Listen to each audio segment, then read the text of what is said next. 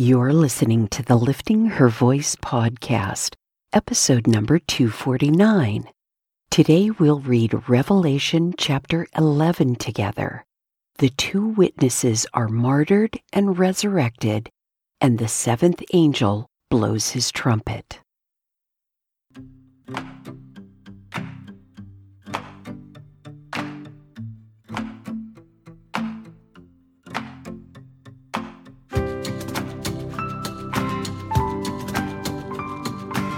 Welcome to the Lifting Her Voice podcast. I'm your host, Joy Miller, and I invite you to grab your Bible and join me as we simply read God's Word together. Some things require discipline, and sometimes that's just not easy to muster by yourself, no matter how badly you want to do it or how much you know you should. It's just easier to do it with a friend. So refill your coffee or tea, get comfortable in your favorite chair, and follow along as I read aloud. I'm so glad you're here.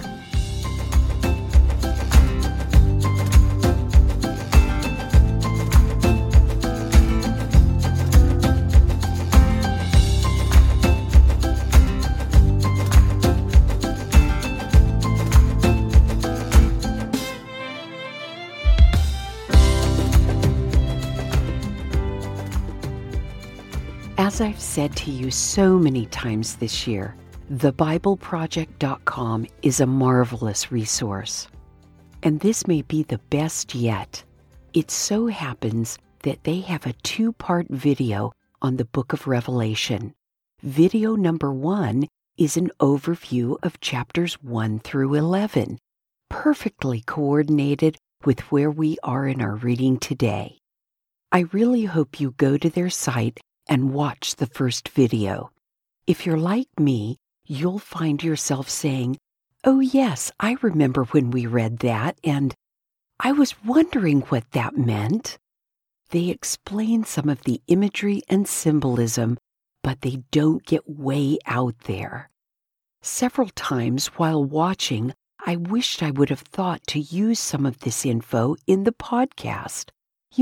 Just to clear up some confusion or fill in the gap for a clearer picture. Speaking for myself, I think I'm going to wait to watch video number 2.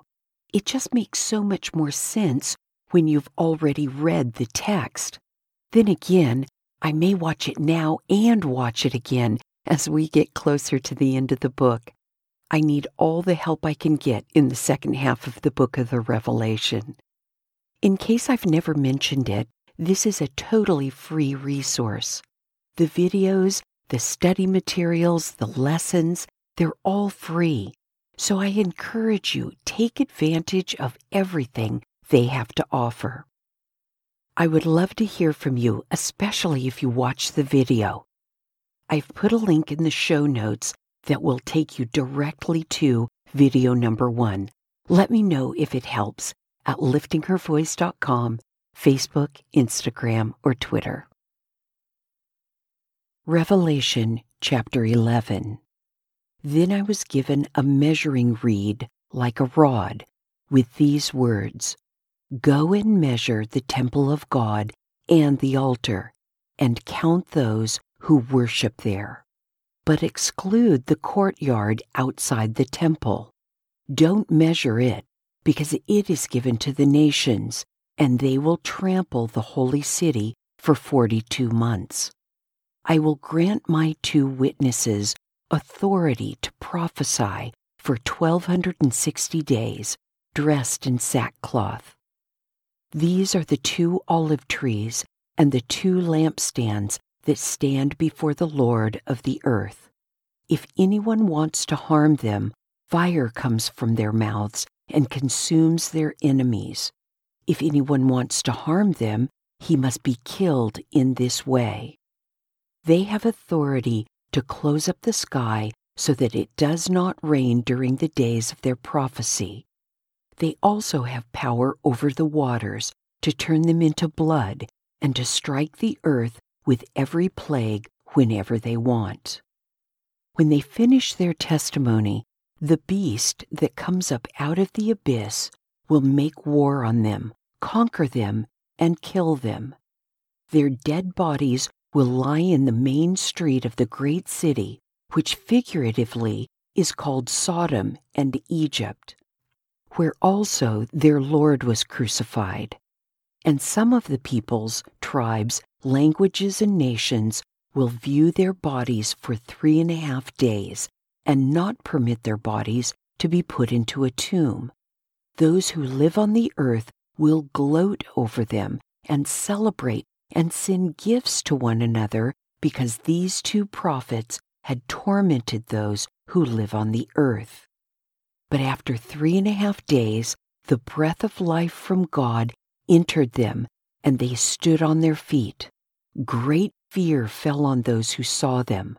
Then they heard a loud voice from heaven saying to them, "Come up here."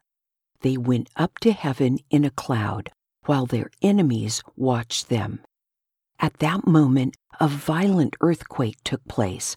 1/10 of the city fell, and 7,000 people were killed in the earthquake. The survivors were terrified and gave glory to the God of heaven. The second woe has passed. Take note, the third woe is coming soon.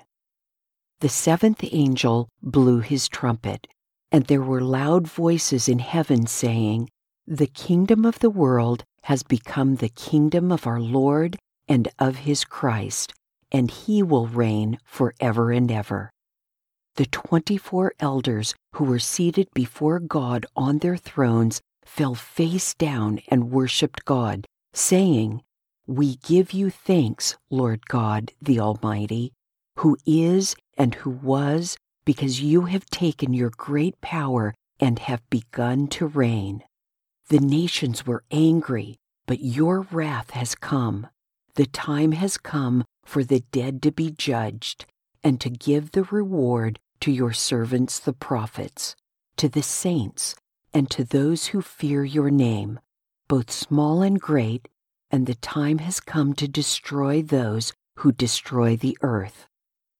Then the temple of God in heaven was opened, and the ark of his covenant appeared in his temple. There were flashes of lightning, rumblings, and peals of thunder, an earthquake, and severe hail. This chapter opens with John being given a reed like a measuring rod. He is then told to measure the temple of God, the altar, and those who worship there. This is not the first time we've read of the temple being measured in the Bible. Ezekiel chapters 40 through 43 have a similar but much more extensive measuring of the temple.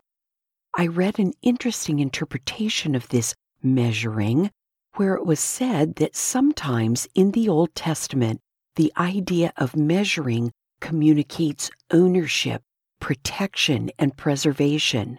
The idea being that God is in charge, he knows the temple's every measurement, and he is in control. But what is the temple that John is witnessing in this vision? There is currently no temple in Jerusalem. Some scholars take this to be a metaphor for the church or the body of believers, but that doesn't make sense when you consider the measurements being made. It's more likely that this is the temple spoken of in the books of Daniel, Matthew, and 2 Thessalonians. Daniel told us that the Antichrist would defile the temple by putting something abominable there. Jesus tells us in Matthew that a sign of God's wrath on the earth is when we see the abomination standing in the holy place. And Paul tells us that the Antichrist will sit in the temple as a god. So there most likely will be a physical temple, but where it will be and when it will be built, only God knows. Who do you suppose the 2 witnesses are? Some scholars believe that they are Moses and Elijah. Remember, it was Moses and Elijah who were present during the transfiguration of Christ. My pastor does not believe they actually breathe fire from their mouths. Instead, this is probably a metaphor for their ability to utter a word against their enemies for protection. Can you imagine people celebrating and sending presents to one another after the two witnesses are killed? This shows us how debased the people have become and how desperate they are to reject the gospel. I suppose if this happens during our lifetime, we will see videos of this posted all over the internet. What a commentary on our time. When the seventh trumpet sounds, there is joy in heaven, because the kingdoms of the earth have become the kingdoms of our Lord Jesus Christ, who will reign forever and ever. Then the temple of God is opened in heaven, and the ark of his covenant is seen in the temple. The ark is a symbol of God's faithfulness to his people. This is followed by lightning, noises, thunder, an earthquake, and great hail. Quite a fanfare for ushering in the kingdom of our Lord. Let's pray. O Lord, what a time this will be. There is a part of me that wants to witness this, and another part that hopes to avoid it. Whatever the case, I pray that you will give us the faith and strength to be good witnesses no matter what we are called on to endure. Give us wisdom and discernment where any Antichrist is concerned, Lord. In your holy name I pray. Amen.